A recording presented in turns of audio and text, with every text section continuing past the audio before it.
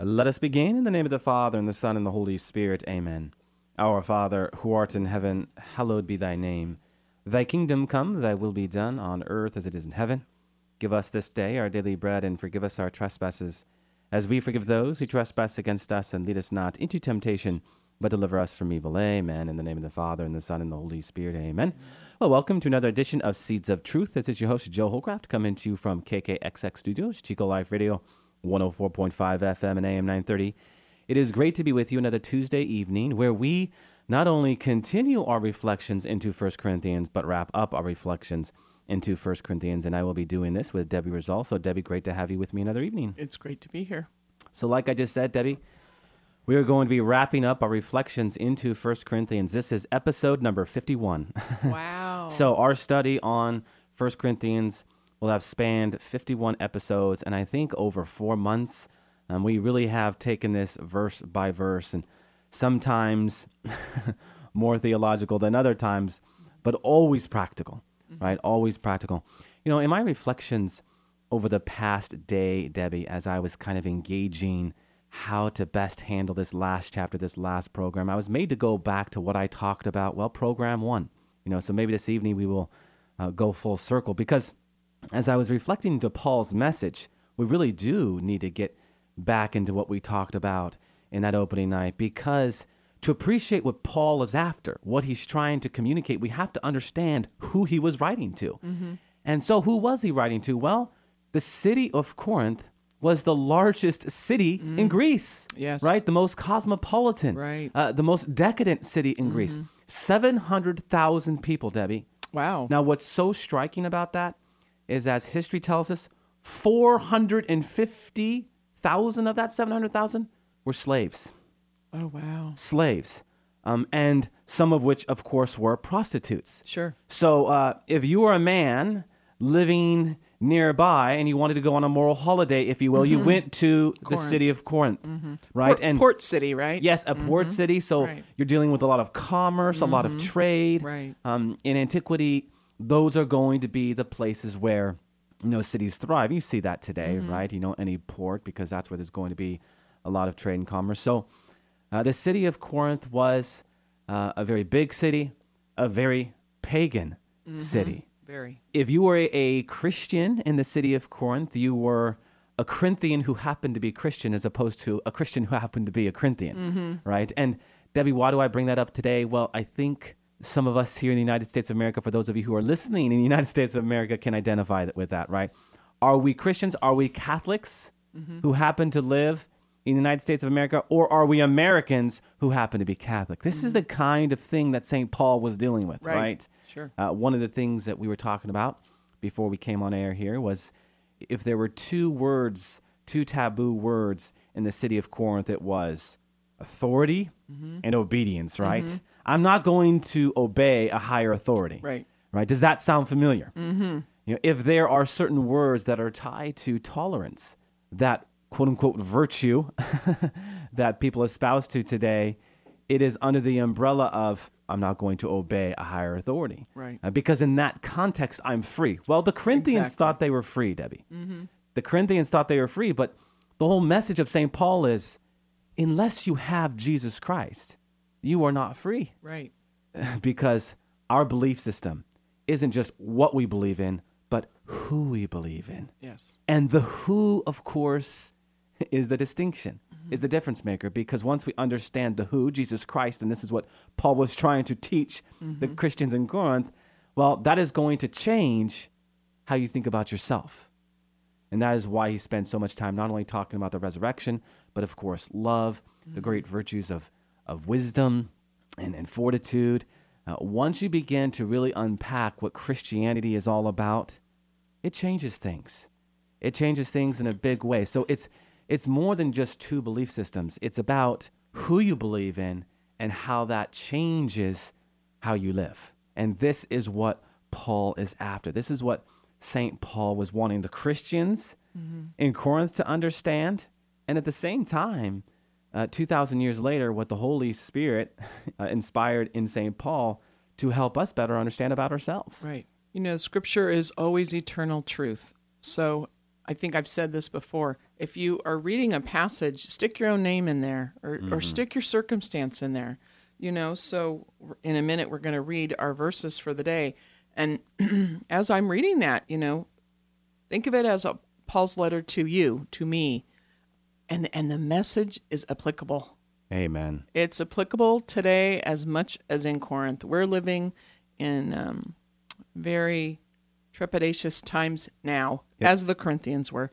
And let's look this evening a little bit about what Paul's warning us. Mm-hmm. Yeah, that phrase he uses, now concerning. Mm-hmm. Okay, let us put our name after that. Now concerning Debbie. Now concerning. Yes. Now he's using that phrase to respond specifically to a question. We must remember that St. Paul would have been in the city of Corinth roughly around 51, 52 AD. He's writing this letter 4 or 5 years later, and he's writing a letter as a response to a series of questions. And we were talking about this yesterday, Debbie, how there's something beautiful about writing a letter specific to certain questions. And so he says, now concerning what's on your heart here, or now concerning what's on your heart over there.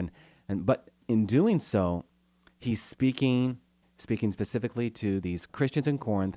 And as you just spoke to it, we can say to us. Yes. Right. 2,000 years later, to us, because truth itself transcends. You use the word eternal so beautifully. Truth transcends because truth is always inspired by God. Right. And God is, as you said, eternal. So very important point. And as you note what we're going to read, why don't we go ahead and jump in, Debbie?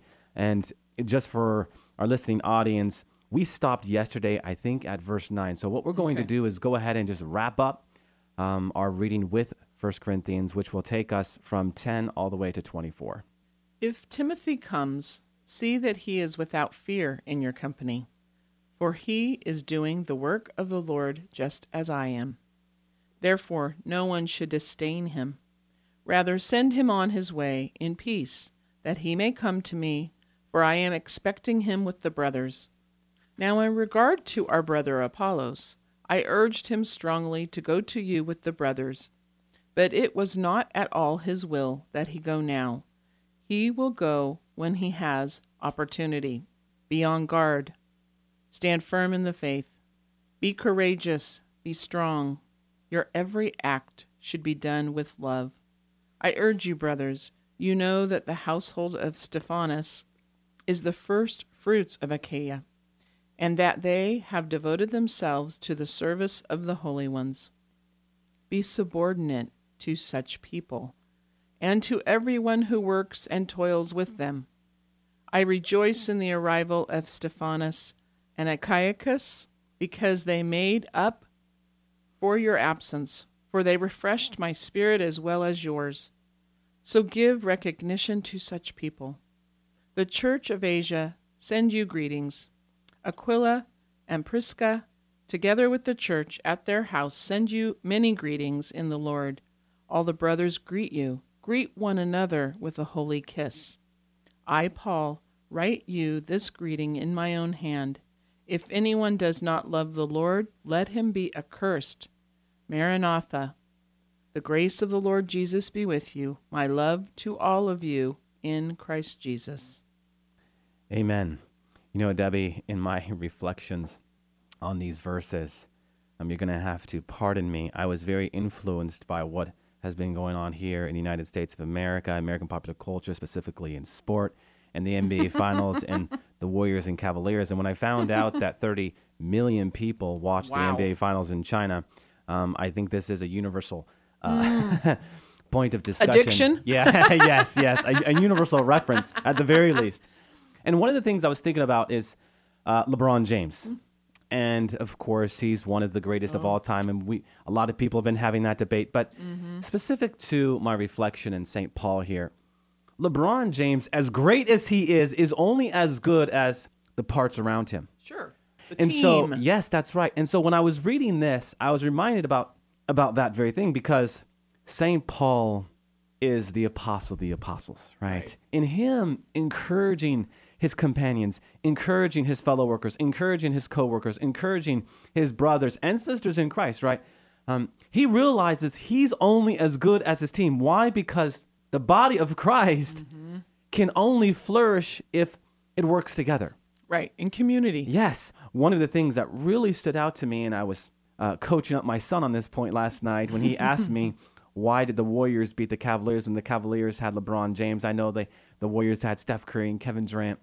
One team played as a team, and the other team played a lot of isolation basketball, one-on-one, and it doesn't work. Boy, and that has sunk more than one team, hasn't it? Yeah, it really has, Debbie. And what stood out to me, not only did the Warriors play team basketball, they had chemistry, right? They worked together. They have a great team right now. Yeah, they worked together in such a way that you could just see that chemistry. As a Christian and as a Catholic, if we store up virtue and live out that vocation to which God has called us to, and are present to those that God calls us to be present to, we will know what that chemistry is all about, that spiritual chemistry. And the whole body of Christ will be elevated, will be all the better for it. And so I know it's maybe for some of us out from right field, but the reality is, as I was watching that final game last night, it really did strike me how beautiful they play the game of basketball and how beautiful Christianity is when we see one another in the light of Christ and how we work together. I mean, here you have St. Paul really encouraging those around the city of Corinth to encourage Timothy. Don't give him reason to be disdainful, or don't give him reason to dislike you. Don't reject him. No, build him up. And then we have all these series of other names. He's really encouraging all of the Christians in Corinth to understand that they belong to a team. Right. And of course, we are talking about the greatest of the great in Jesus Christ, what is quintessential, and that's salvation itself. So we need to be present to this point, especially today in 2017, where it's so easy to get caught up in what God is calling us to do that we forget He's calling us to be present to one another. In God first, always, but equally the same, open to other. Very important. Absolutely. You could think of Jesus as like the franchise owner. Yeah. And Paul is like the coach. Yes. You know? Yeah. And I just love that, I was made to appreciate as well that the folks who were bringing these letters were risking their lives. Think about that, folks. Would you be willing to leave your family and travel for months to find Paul, and your whole mission is to present letters with questions from the team, from your community? I am in awe of this. And then another group, risks their lives to take it back. And, they weren't hopping a flight. Well, for those students of history, Debbie, to take a letter from one place to another. Incredible. And know that there's many toils and many dangers on the way to and from. Death imminent, possible. Before the United States postal system, yes, death was very possible. Very possible. But it was worth it. Why? Because whatever was in the letter had such value, had such worth that you would do it. And look at the love. No greater love hath a man than to lay down his life, right? Yes. And they knew this. They knew going out that they may not return. What great love. And I think it points to one of the bullet points that Paul says, every act should be done in love. And love builds. Yes. Love builds. Yes. And he is trying to build the church in Corinth. God bless him.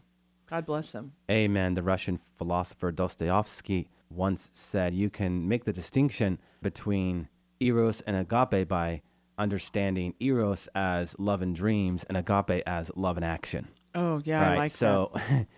So true. Agape, which is divine sacrificial love, right? The love that we see on the cross is love and action. And that is what builds up. And if there's anything, Debbie, that we see today in the Catholic Church, specifically to Pope Francis, is that he's trying to do this. He's making a point. I know just the other day I was reading, he put together a group so as to really implement, I don't want to use the phrase social activism because that tends to dilute, I think, Catholic orthodoxy, if I'm going to speak plainly. But he's put together a group to really integrate what it means to be socially just, which always for the Catholic Church, Praise and God. by the way, Pope Francis always starts with the unborn, because you're talking about the dignity of the human person. You can't be an activist for life and not defend life itself. Absolutely. It's an oxymoron. So anyhow, love in action. Love in action. Love in action. What did Paul talk about in chapter 14? The greatest letter ever written on love, right? That if we don't anchor everything that we do in love, it has no meaning, Right. right? It has no meaning. And Talk is cheap. yes, it really is. It really Talk is. is So love in action, integrate what God has put on your heart in faith, and that'll be the difference.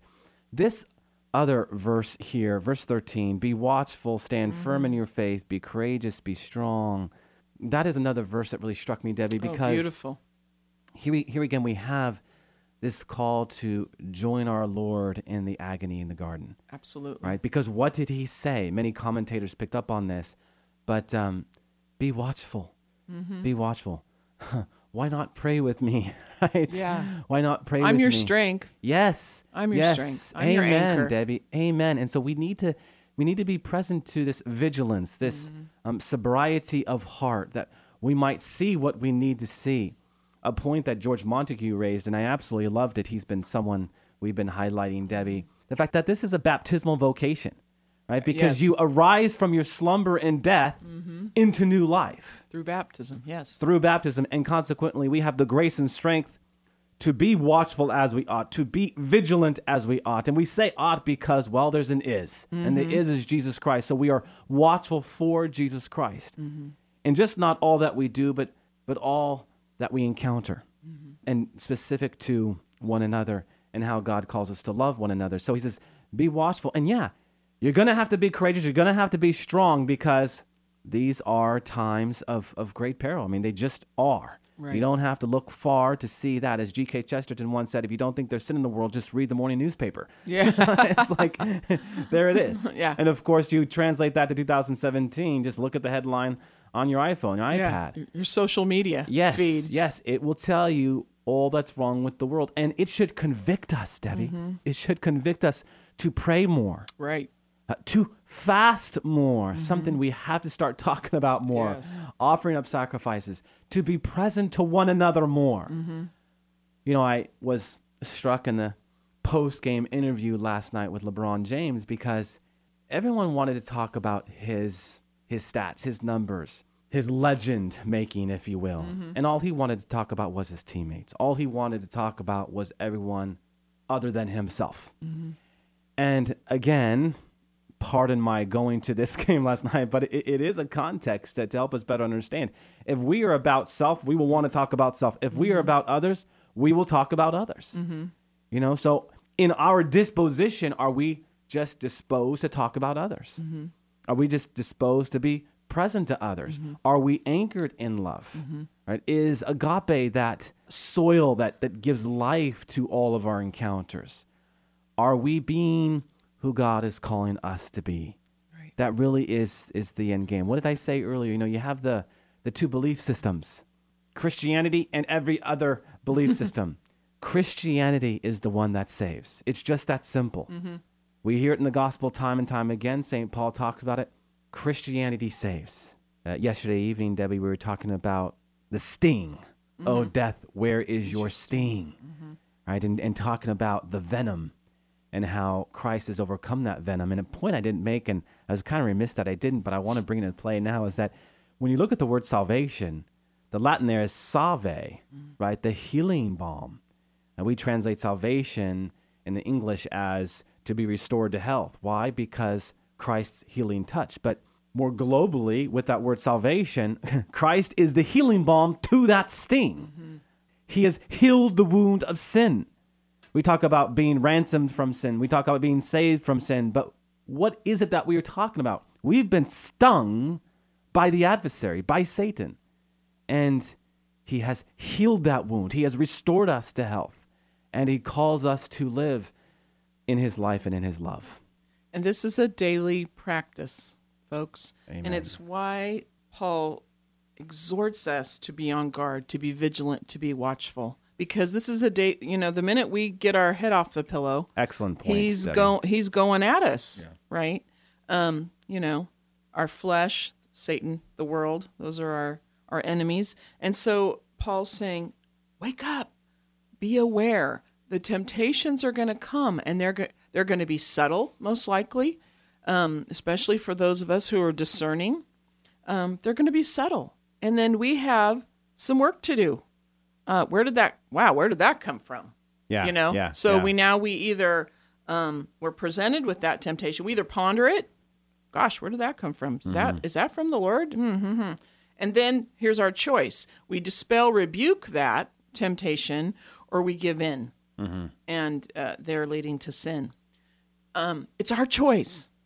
It's just lame to say the devil made me do it. That's just lame. Yeah. He presented is all he did. That's the only power he has over us, folks. Quit giving him so much power. Yeah. Yeah. He didn't make you do anything. You made that choice. We made that choice. So at that very moment, we call upon the Holy Spirit for strength. Mm-hmm. We call upon the Lord for strength. Help me to discern this. Often it's two goods. We've talked about that before. So be awake, be vigilant, be strong, be courageous, because sometimes this discernment takes great courage. God's not asking us to cross the sea with a letter and possibly die for it. Yeah. He's just asking us to do what's right with what's in front of us. Yeah. And discernment is, yes, subjective, but it is also objective. So yes. We, in our discernment, are made to separate and distinguish one thing from another. But what helps you in your discernment, Debbie, is that Christ has revealed moral truth. Mm-hmm. And so we can identify what that moral truth looks like. And then we have to freely choose to walk towards that truth. Freely choose. Right? Yes. And in that choosing, we are loving the greater good. Mm-hmm. And that greater good, of course, is always Jesus Christ. And that's our joy, mm-hmm. right? That is our joy. St. John Vianney, as you were talking about being watchful there, Debbie, I was reminded of St. John Vianney, who once said, if the first thing you do is not offer up a prayer to God, then Satan has already won. Mm-hmm. And he said, Satan does more in the first few hours in the morning with you than you can ever imagine if you have not prayed. That really struck me. Wow, St. John Vianney, of course, beautiful. is one of the great mystics, and he has, and it's been well documented, many battles with Satan. Mm-hmm. If you don't know about extraordinary confessor. Oh my gosh. Spent hours. Yeah. We've talked a lot about St. John Vianney here, and if you are a faithful listener on this radio program, you know that. But if you're not, Google St. John Vianney, and you will be amazed by his story. Satan is real, despite what one said recently, that he's just a symbolic structure. Satan is not a symbolic structure, because Jesus Christ did not say, be gone, symbolic structure, right?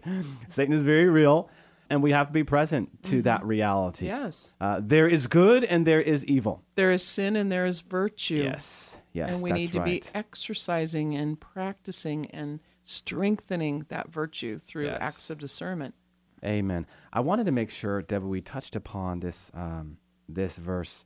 If anyone has no love for the Lord, let him be accursed. Mm-hmm. Our Lord come. Our Lord come. This reading, at least in its initial context, would have been read where, Debbie? In the liturgy. In the liturgy, right? In the liturgy, right? We are to hear this letter in the context of Christ coming again. And because if I was reading this in the first century, Debbie, I would have been reading this mindful towards the parousia, the second coming, which, as we've talked about before, just isn't the end times, as so many want to talk about it, but the Eucharist. So to say, our Lord come, is to say, make yourself present here on the altar, that I may become one with you. Right? It's liturgical. It's where we find our strength. He's very careful, the words he chooses here. Stand firm in the faith, but be strong. And I just love fulfills the law. Love fulfills the law. Come, Lord Jesus. We're still saying Maranatha. We really are. Here in 2000. Yes, we really are. And the thing of it is, Debbie, we're not only saying that in the liturgy, but out from the liturgy, we need to be saying it like we've been hammering home here every moment of every day. Yes. Right? We say it when things are going wrong. Please, Lord, come. Please reveal yourself. Please show yourself to me in this time of trial and suffering. Please. And it's this deep ache. Please It's this begging.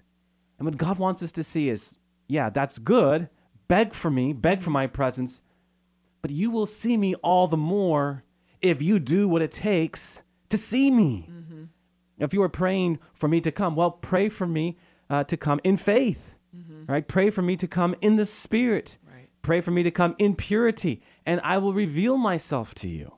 I find myself in a lot of conversations where people say to me, God isn't revealing himself to me. God is not showing himself to me. Why does God hide behind this or hide behind Really? that? He doesn't hide. Mm-mm. He doesn't No, play. he doesn't. He doesn't play the game of hide and No. seek. Mm-mm. What he wants to do, what he longs to do, what he desires to do is reveal himself to you. The question I have typically is, what are you doing in your everyday life? And often what happens is, there's no prayer life. There's no life devoted to those who were called to serve. I'll remind them of that, and always in doing so, challenge myself. It's interesting when I get those kinds of conversations or phone calls, God is also challenging me, Joe, are you Sure. praying enough? Are you Always. doing these things? And I hear you, Lord. I hear Always. you. And so every time we are presented with an opportunity to challenge someone, God wants us to see that is always an opportunity to challenge ourselves, that we might see that challenge as an opportunity to grow in him. So often the people that surround us are a reflection of who we are. Right. And so we need to be present to that reflection. I don't know, Debbie, we are out of time if you have any closing thoughts. I just want to close with Matthew today, the reading today. You are light. You are salt. Go out into the world and shine. Amen. We're going to talk about that on Thursday in response Didn't to... even know that. Yeah, well, in response to a question, and it's really a postscript to what you and I talked about last week as far as how to prepare and deliver a Right. talk, because salt is an agent that is like kindling, Yes. in antiquity. So we'll talk about that on Thursday. Anyhow, as always, Debbie, great to have you with me. It is always a joy. I know our listening audience always have a lot of positive things to say, so I'm grateful for the gift of your time. Thank you. Thank you. All right, with that, let us close with a word of prayer in the name of the Father, and the Son, and the Holy Spirit. Amen. Good and gracious God, we do just give you a special thanks and praise for the gift of the time we have to reflect into the richness of Paul's first letter to the Church of Corinth, reflections that have spanned over 4 months. What an honor, what a privilege. And now we get to turn our attention to his second letter and see what he has for us there. We pray all these things in your most holy name. Amen. Amen. And God bless you.